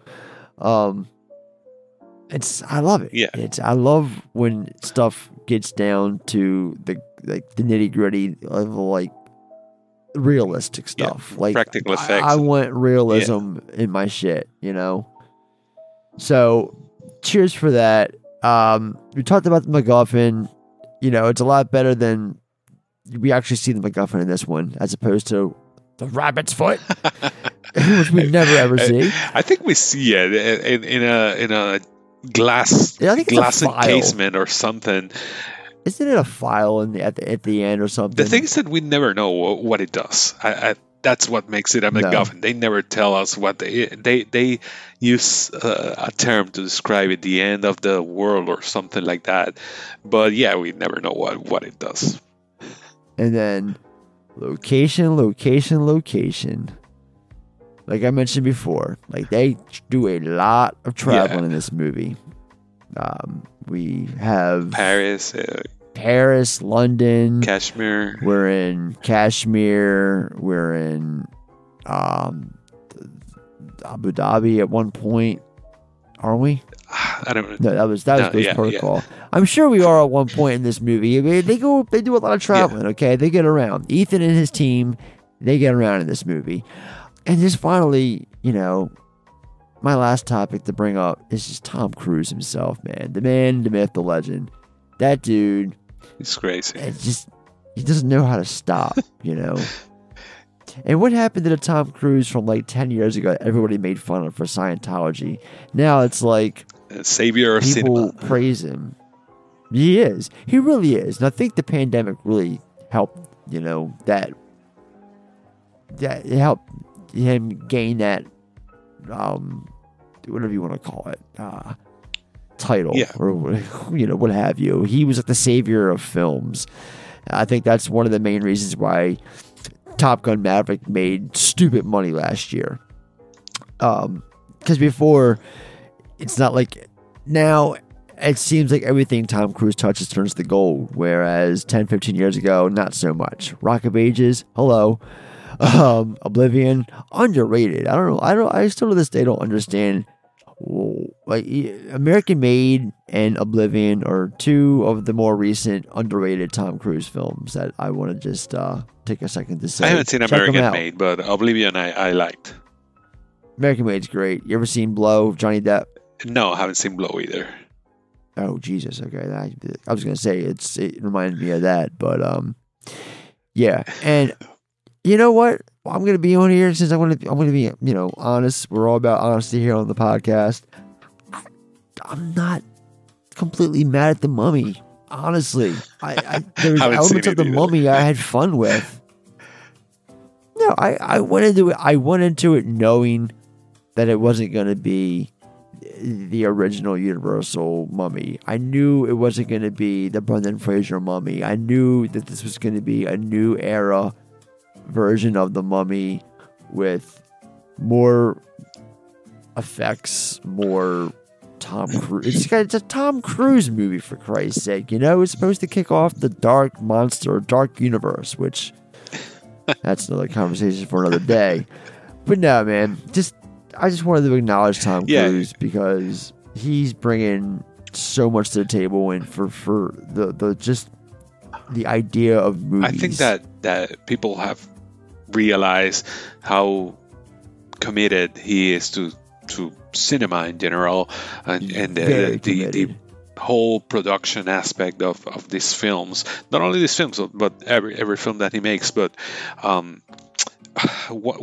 was reading something while I was reading stuff today and yesterday about the Mission Impossible films. One of the things that I was reading about was that when they were filming Part 3, Maggie Q, she wasn't as famous as she is now, and because of that, she had like a small trailer assigned, or a shared trailer, and Tom Cruise made sure, since she was one of the lead characters or one of the members of the team, he made sure that she had the same type of trailer that all the other big name actors had, a trailer with a fireplace and I don't know what else, and she was speaking very highly of him in an interview that I read. So yeah, small details. It doesn't have to do with the filming of the movie, but it has to do with his commitment to the actors and a good environment. The COVID rant that some people maybe criticize, but it's that commitment that I want to protect my people and I want people to be healthy and be safe. So it's I think people have realized that and are appreciative of that. I feel like when that happened and that leaked, that rant, he caught a lot of shit for it. I seem to remember him catching a lot of shit for that. But now people look at it or reflect back on it differently. Like he did a good thing in that rant, you know? And I think what it has to do with, I think why people's opinions changed, because they did. You can't tell me differently, because I know plenty of people who have changed their mind on that whole entire rant since it's occurred. Because when it happened, we didn't really know what it was for. But now over the years, we have seen his commitment to film, to the idea of the cinema and movies and the movie experience and how much of a supporter he is of it. And that goes to say as well as Christopher McQuarrie, he's the same way. They're both really big advocates for the movie cinemas, for the theater experience, just like me and you. And now that we see how serious he's taking this, it's more of like a sign of respect, you know. I think that's what it was. He was doing a good deed that we didn't see 3 years ago when it leaked. Now we're seeing that passion and what it meant, what it's given us today. Because he really is doing all he can to save movies. Yeah, I definitely agree. And you can see that, like I said, Top Gun and everything that's surrounding this. All you gotta do is say Top Gun Maverick. Just say Top Gun. That's all you gotta do is just say Top Gun. Because that movie made so much money. I think. Wait, what's that? That's the sound of it still making money. It's still making money a year later, folks. Yeah. So, anyway, then we can close the book on that part now and move on to the final part of the breakdown, and that is just the cast and crew rundown. All right, so obviously we got Tom Cruise as Ethan Hunt, Henry Cavill as August Walker / John Lark, Ving Rhames as Luther Stickle, Simon Pegg as Benji Dunn, Rebecca Ferguson as Isla Faust, Sean Harris as Solomon Lane, Angela Bassett as Erica Sloan, Vanessa Kirby as Elena Mitsopoulos, or the White Widow, Michelle Monaghan as Julia Mead, Wes Bentley as Eric Mead, and Alec Baldwin as Alan Huntley. Written and directed for the screen by Christopher McQuarrie, who was originally an editor for a lot of Bryan Singer films. He edited The Usual Suspects. He went on to direct The Way of the Gun in 2000. Huh? He wrote The Usual Suspects. I'm sorry, I don't know why I put edited, wrote. That's what I meant to say. And then directed Way of the Gun in 2000 with Benicio del Toro and Ryan Phillippe and a whole slew of other people that just kind of come and go throughout that movie. Did you ever see The Way of the Gun? Yeah, I haven't seen it in a long time, but I remember having a lot of fun with it. Same here. Especially that opening scene of Sarah Silverman. I should rewatch it, definitely. Yeah, I think I should too. And then he went and worked on Jack Reacher with Tom Cruise, and that's where they hit it off, and he's been working with Cruise ever since Rogue Nation. The film produced by Tom Cruise, J.J. Abrams. This was the last film that J.J. produced in the series. Christopher McQuarrie and Jake Myers. Cinematography by Rob Hardy, who is a British cinematographer who shoots a lot of Alex Garland stuff ever since Ex Machina. He's been his go-to camera guy. And that's pretty much the bulk of his career, other than a couple things here and there. Right now, he's just known as Garland's go-to man. The film was edited by Eddie Hamilton, who edited about 20 years ago, there was a Vinnie Paul movie called, Vinnie, what the hell is his name? Vinnie, not Vinnie Paul. That's a fucking rock. That's the drummer for Pantera. Vinnie Jones. No. Yeah, Vinnie Jones. Is Vinnie Jones. from Guy Ritchie films. Yeah, Mean Machine swept away with Guy Ritchie and Madonna. He edited Resident Evil Apocalypse, X-Men First Class, both the Kick-Ass films, all the Kingsman films, and now he's been working with Tom Cruise ever since he edited Rogue Nation back in 2015. Music by Lorne Balfe. Weird filmography. He started his career doing the music for Megamind, and then he went and did The Dilemma with Kevin James and Vince Vaughn.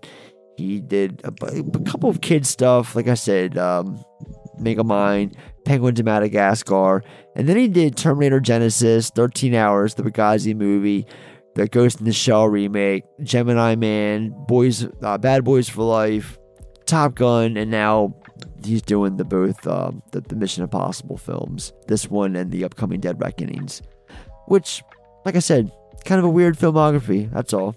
So, I mean, it's good stuff. I love the music in this movie because it actually has an orchestra, and it actually has hints of the first score from the first movie.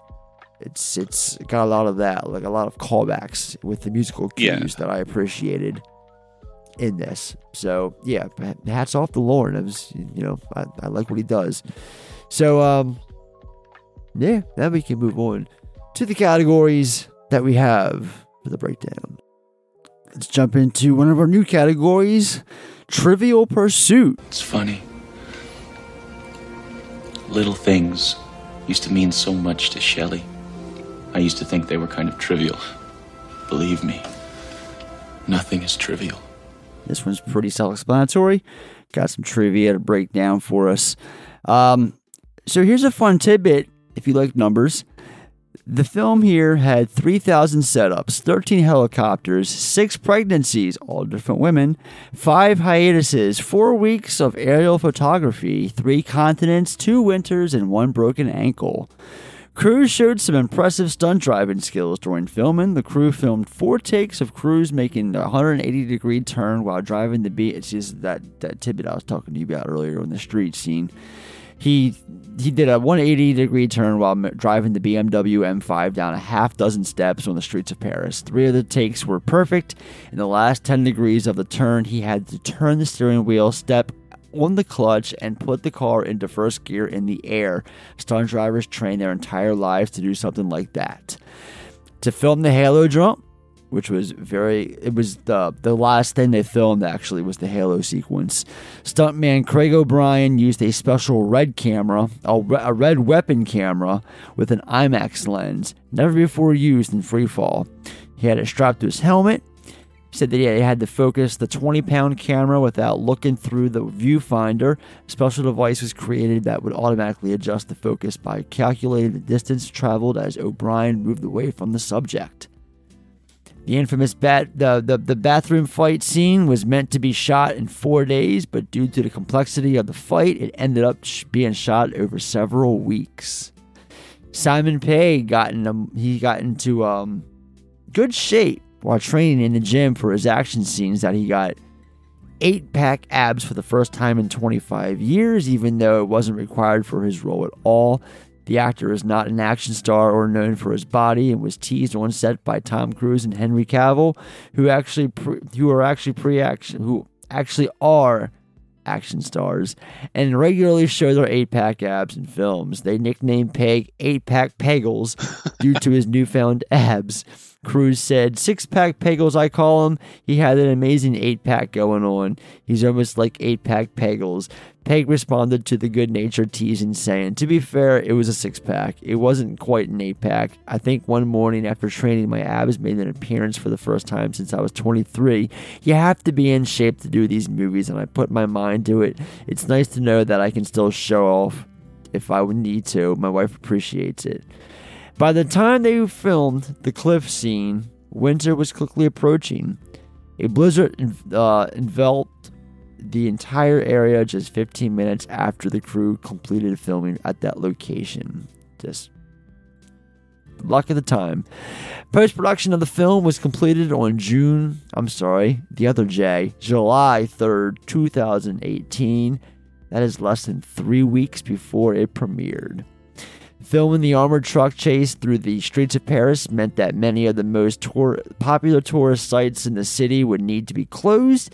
The city allowed the filmmakers control of the arc for 2 hours on a Sunday morning starting at 6 a.m. By the time the sun came up, they only had an hour and 15 minutes remaining, which meant little room for error. And finally, my final tidbit here is the longest installment in the series with a runtime of 147 minutes. The previous longest film in this franchise was Ghost Protocol at 132 minutes. So yeah, now we can talk about what the critics thought of the film in the form of Critics Corner. Let's take that walk.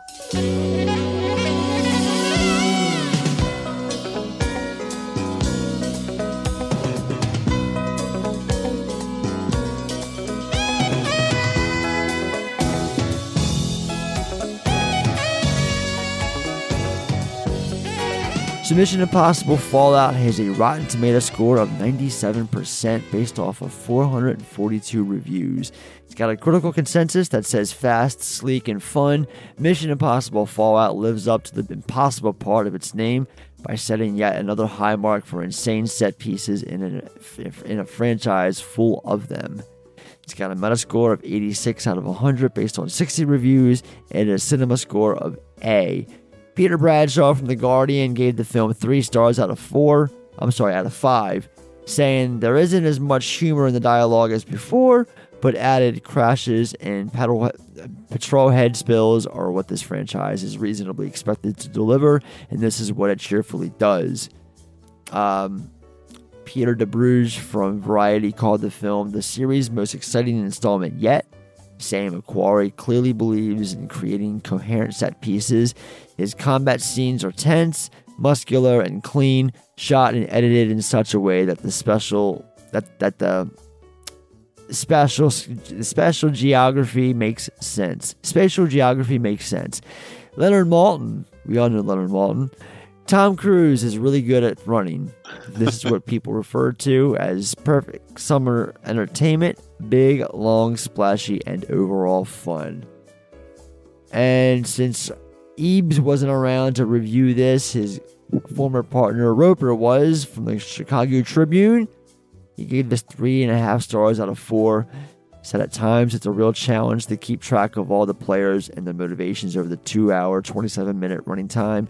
Even the movie seems to forget about certain characters and plot points that were given prominent play early on, but there's nary a dull moment as Hunt's mission has him racing through the streets of Paris on a BMW motorcycle, jumping from building to building in London in a mad dash that winds up at the top of the Tate Modern, entering a helicopter midair, don't ask, and engaging in an insane dogfight with another copter pilot and getting mixed up in all manner of close combat confrontations. Peter Travers from Rolling Stone gave it 4 out of 5 stars. Said a dream came true for action junkies. At 56 and so not looking it, Tom Cruise is in this running, jumping, climbing, diving, flipping, fighting shape of. I said that wrong. Tom Cruise is in the the running, jumping, climbing, diving, flipping, fighting shape of his life. Off the charts, spectacular. And finally, a negative review from Richard Brody of The New Yorker. The problem with constructing a movie as one long making of sequence is that if it's a movie as inert as this one, it doesn't so much answer the question, how is it made, as pose another one altogether. Why? Yeah, I mean, Mission Impossible has always been a beloved franchise. Yes, it's a big budget franchise, and most of them tend to get knocked off after like the 3rd or 4th film. Some of them don't even wait that long to start writing them off, like Transformers. But we're seeing it now with Indiana Jones. We were seeing it with a lot of franchises do this, especially the ones that are running into their 6th and 7th installments, such as this one here. But the thing about Mission Impossible is that I feel the more movies that come out, the more respect it gets from people. I can't think of a more beloved franchise than the Mission Impossible series. Maybe James Bond, but other than that, like, people love these movies, and they're right for loving them because they're great films. Fallout is the one with the highest Rotten Tomatoes score, and it has been increasing since the third one. It's been continuously increasing. Every other film gets the highest score. So yeah, it's it's just clear as day that people respect Tom Cruise, and not only that, they know that when they go to a Mission Impossible film, they're going to get something that's not phoned in, something that was made from the heart. It took time, effort, skill. Look no further than Tom Cruise himself performing all the stunts. Pretty much everything from Ghost Protocol onward required at least 1 or 2 scenes featuring Tom Cruise doing one of the most ridiculous stunts you'll ever see. And it's really him doing it. So yeah, I mean, and like I said, based off of all these reviews that I read off, look no further. I mean, people love this franchise. There's not really much else to say other than that. So, without saying anything else, we're going to move on to what we thought in the form of pros and cons. Robin, get me my legal pad. It's pros and cons time! All right, Carlo, I'm going to let you go first. We're going to start with the pros, as always. So what are your pros for this? You want me to say all the pros at once? Knock them out, buddy. Knock them out. I think the first one is easy, and it's the stunts and the action sequences. They're breathtaking. They're impressive. Oh, yeah. They're all different. There are multiple action set pieces, and they every time you feel like they're raising the stakes and delivering something fresh and something that you haven't seen before. So yeah, there's a scene during the end fight in the destroyed helicopters that are like wedged between the rocks. When Hunt is in his chopper above Cavill's chopper, which is underneath of him, and he's still strapped into his seat, and he just unbuckles himself and just dives downward at him like he's going into like water. And I just think that's one of the craziest shots. Like I love that 2 seconds that it takes for him to do that. It just looks badass. Yeah. So I love it. I just wanted to acknowledge that. I think that the addition of Henry Cavill, not because he won't return, but no, he's definitely dead. He's dead as Dillinger. Not sure if we can hook him again, but yeah. But he's great. I think this was the first film I saw of him because I had never seen Man of Steel. I just saw it like last year for Stu World Order, but yeah, I hadn't seen it, and I hadn't seen any of the other DC films. So I think this was the first film of him that I saw, and I was impressed. I really enjoyed his performance. It's nothing. I mean, it's not spectacular, but he does what he needs to do, and you actually don't trust him, but you don't trust him. You don't trust him, but he's given off untrustworthy vibes pretty early on. But still, there are moments where you see him. There's a moment when he's in the truck with Ethan, where they're exchanging some stories or something, and he has this face where you can see him like you might hesitate. Is this guy really good, bad, something? There's just something to his face that I think it was effective in keeping us on the fence about him. So yeah, and actually the whole cast is great. It's great to see Bing Rames being a mainstay on this franchise all through. I love Simon Pegg; he's great. Solomon Lane, Sean Harris, which we were praising a while ago. It's everybody does the role perfect. Even Rebecca Ferguson, with the caveats that we might have about the character and her dynamic with Ethan, but she's great. She does a great job. So yeah, the whole cast. And finally, something that I brought up with the third one, but that has been carried out through all these films, is the humanizing of Ethan. How they have managed to create a character that is emotional, that is a human, that is burdened, that has guilt, that has that you just nailed it. He's a human. Yeah, that can feel those stakes.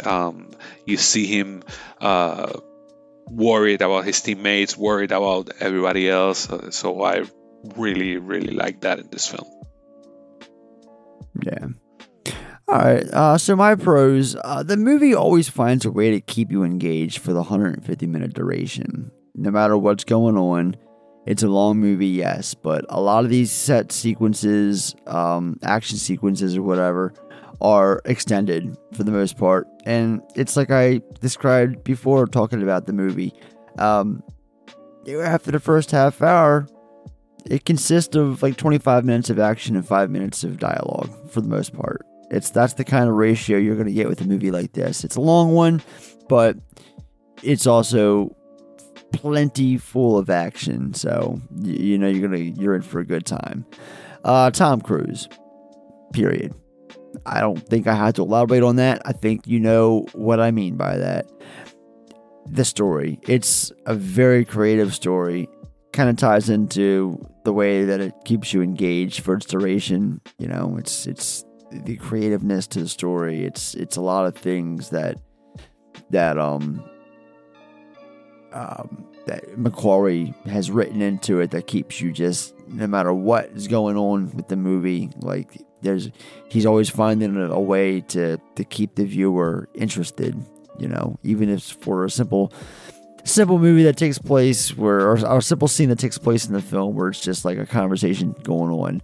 He's going to make sure that maybe the conversation is going to happen in like a location where it's worthwhile. I don't know. Like, what I'm trying to get at is that he doesn't waste anything with this movie. There's always something for everyone. Anyway, I think that's what I meant. It made sense to me.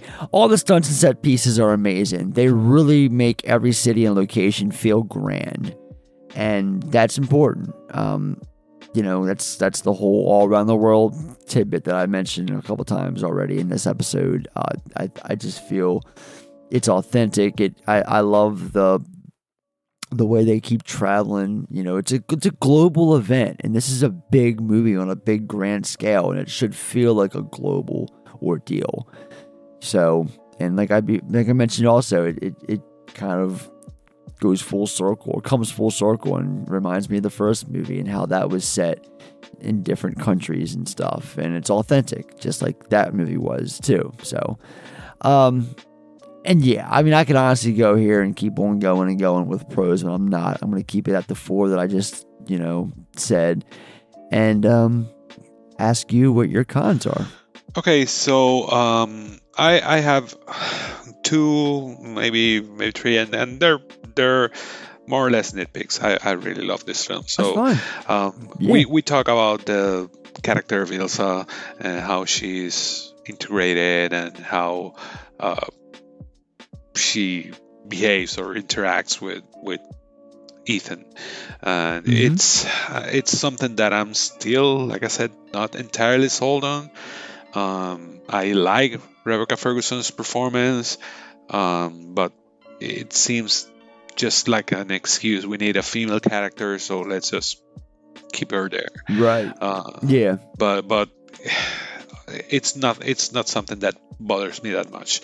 The second one, this is a very very big nitpick, but which means that it's not something that bothers me that much. But I feel that the reveal of Cavill Walker being Lark could have been handled or executed a bit better. I think it feels a bit underwhelming. Like he just starts talking and okay, you're Lark, and I think that maybe the direction and editing could have done something to make it feel more impactful, more like we gotcha. I like the whole bit with Benji disguised with the Solomon because that really caught me off guard. But the fact that we find out that Walker is Lark, I think could have been like something that could have been more I gotcha. Yeah. Just that. Really, those are my only nitpicks. Other than that, I really love it. That's really my nitpick as well. Is the Lark turn, Cavill turning. It's like, no shit.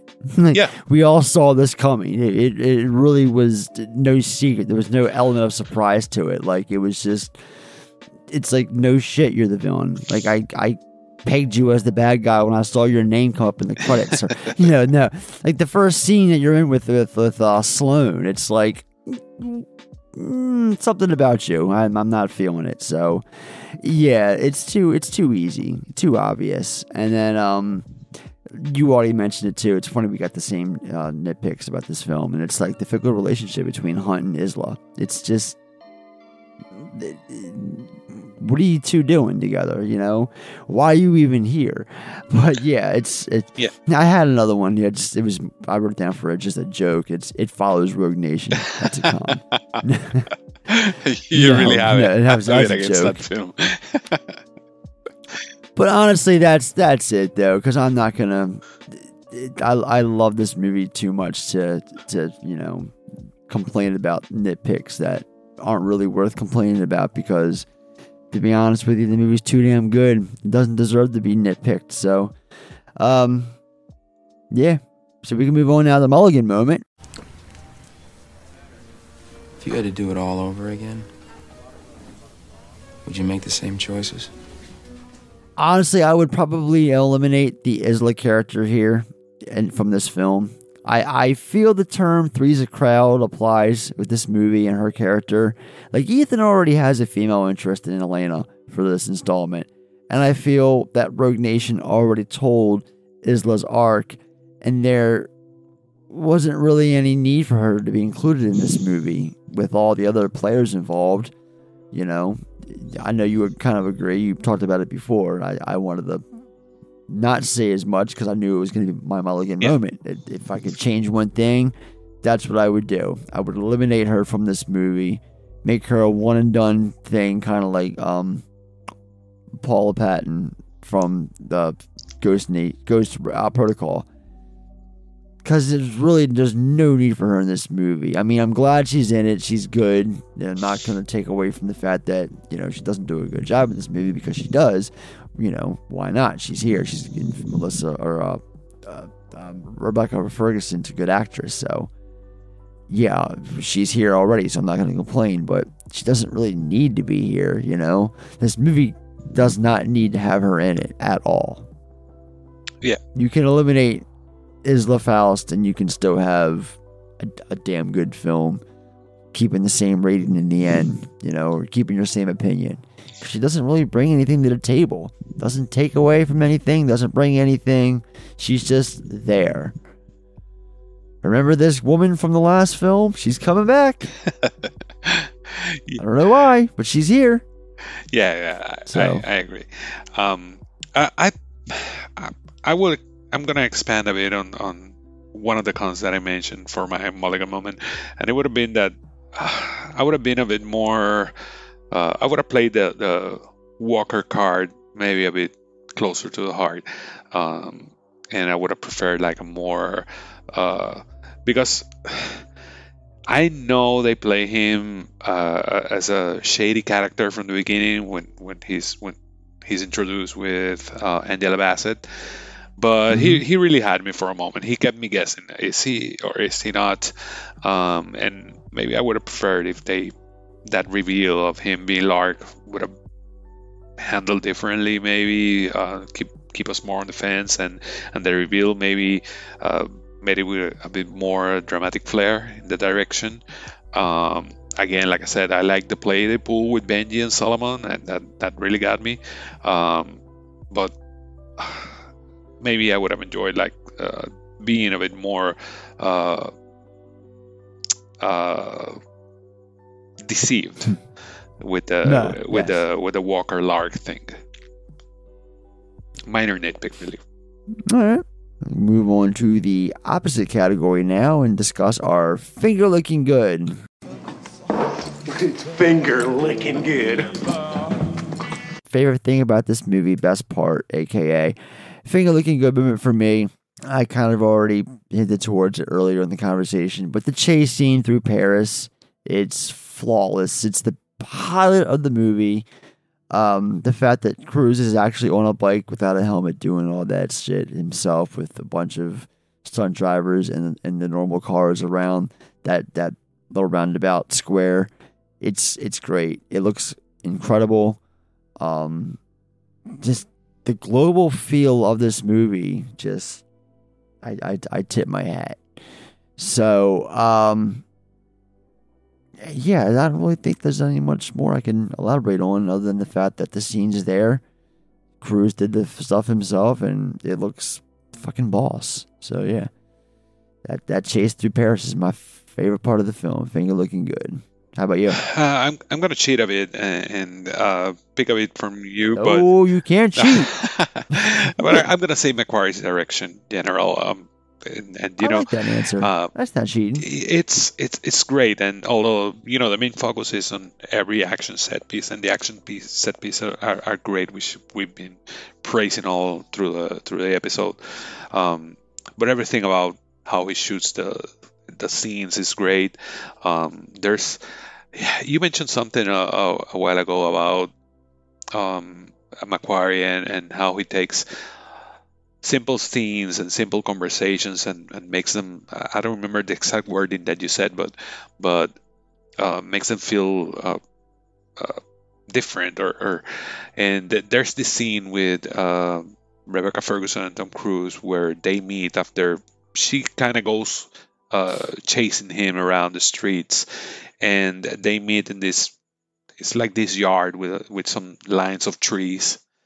And the cinematography in that and the direction of cinematography in that scene is great, as you see Tom Cruise in the distance and she's in the foreground, and he kind of walks to the side in between these trees, and there's some great direction here in this, but also on every action set piece, something that I mentioned a while ago, every action set piece you feel like it. I'm not gonna say improves on the previous ones because they're all great, but everyone keeps adding to it, and most importantly, they're all different, which I also mentioned before. You get fist fights, you get parachutes, you get shootouts, motorcycle chases, foot chases, last minute bomb defusings, helicopter dogfights, all in one film, and it all works together. You don't feel not a bit of fat in it. And the thing about Macquarie is that he makes you feel like you're in the movie. When Tom Cruise is jumping, you're jumping with him. When he's running through London, you're running with him. The way he moves the camera as he's running around, you're with him. When he's on that bike, you're on the bike with him. It's a great effect to make you feel like you're with the character. So yeah, Christopher Macquarie's. All right. Move on now to our movie MVPs. All right, now you might think I'm a little biased, but I take my job as a presenter very seriously. I will show no favoritism. I am here to honor excellence. And the most valuable player is... I mean, is there another answer out there other than Tom Cruise? Because it's Tom Cruise. This is definitely... He's the king of this franchise. Without him, there's no Mission Impossible. So I feel that he should be the MVP for every single movie of this series because he is the backbone behind it. He is that driving force behind it. He is the reason we go see these movies, and at 58 years old, or however old he is now, 61, that's what he is now, 61. And at 61, and it seems like he has no signs of stopping or slowing down. So keep him coming. I'll keep going. So in the meantime, you will forever be the MVP of this series, my friend. And that goes for this movie as well. Tom Cruise, my final answer. Yeah. How about you?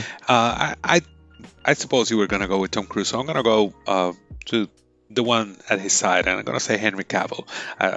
Tom Cruise, I love him, yeah, and I totally agree with you.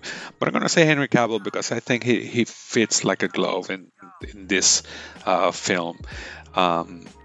He looks so buttoned up and so uptight when he's introduced, and he's so concise in his way of speaking, his movements, and you can see how he gradually devolves as the film progresses, as he realizes that he's been had by Hunt, and then at the end when he's finally defeated and he knows he's defeated, I really enjoyed his performance, and it actually made me want to see more of him, and I really look forward to anything that he does. Yeah, so I love him, Henry Cavill. All right, here's the big one. Gonna give out our final effect ratings. How would you rate this one, Miles? And double feature pairings. Yeah, we made a great pair. So, I'm giving this film 4.5 out of 5 with a double feature paired with it, Mission Impossible, Rogue Nation. And I'm only saying that because they're essentially, a two-part story. So it's a pretty obvious answer. We've got a film franchise that's nearing 30 years old now, and the fact that its 6th installment is the best of the series, that should speak volumes. It's pretty rare for action, let alone spy action, to be this damn good. The screenplay is so well thought out and is so engaging. Add to the fact that Tom Cruise, in his late 50s at the time of filming this film, is out there outdoing himself in the stunt department. Just no holds barred, but it's not only that, this movie is just very, very, very good and should always be remembered for its entertaining story rounded out by an all-star cast of actors who are collectively on their fucking A-games here, as they should be. The locations, the set designs, everything to the action and stunts themselves. Mission Impossible Fallout will not only be remembered as one of the best final films in the series, but also one of the best, period. And like I said, I'm pairing this with Rogue Nation because they're all the same. It's Rogue Nation Part 1, Fallout Part 2, and so on and so forth. How about you? Carlo. I already praised this film, and everybody knows that I love it. I already said it was number 3 in the franchise for me, so there's not really much else to say. I had it... Before rewatching it yesterday, I had it at 4 out of 5, but I might be joining you maybe at 4.5. I think it improved with this rewatch yesterday. I've said most of what I like about it. Action set pieces are great. The continuous humanization of this Ethan Hunt character, and the way you see him emotionally burdened by everything that he has to do, something that I mentioned a lot of times already. Great villain. In Solomon Lane and in August Walker or John Lark, I love it. I really love it. So yeah, 4.5. Yeah. Final answer. All right. Well, just like that, we have reached the end of our Mission Impossible Fallout Deep Dive, a film that most definitely gets the almighty Film Effects seal of approval. One down, many more to follow. If this is your first time with us, then may I interest you in leaving us a very quick rating or review of our podcast. It'll only take up 30 seconds of your time, and you can do so via Apple, Spotify, Facebook, or email, which of course is filmeffectpod@gmail.com. In the meantime, make sure you're following us on Twitter at Film Effect Pod and the Film Effect Podcast on Facebook and everywhere else. Next week on the podcast, I'm going to be returning to the solo format to give Sam Raimi's Darkman the full Film Effect son of a bitchin' treatment that it deserves. I'm also going to be revealing the first half of titles for this year's Halloween Horror-thon, so that'll definitely be an episode that you are not going to want to miss. That'll drop next Tuesday. Carlo, thank you endlessly for jumping on and doing this episode with me. Like, you definitely came through for me, and as always, I can't thank you enough, and cherish the time that we had doing this together. No, I'm really glad that you contact me, and more importantly for a film that we both enjoy. So yeah, definitely more than grateful for you to give me a chance. Hear, hear. And to all of our listeners, thank you all once more for checking out this episode. And until next week, I'm Ed. I'm Carlo. And this has been an all-new episode of the Film Effect Podcast. Until next time, take us home, Sean. All right, gang. We're going to see you all again next time when those theater lights go dim and the opening credits begin to roll.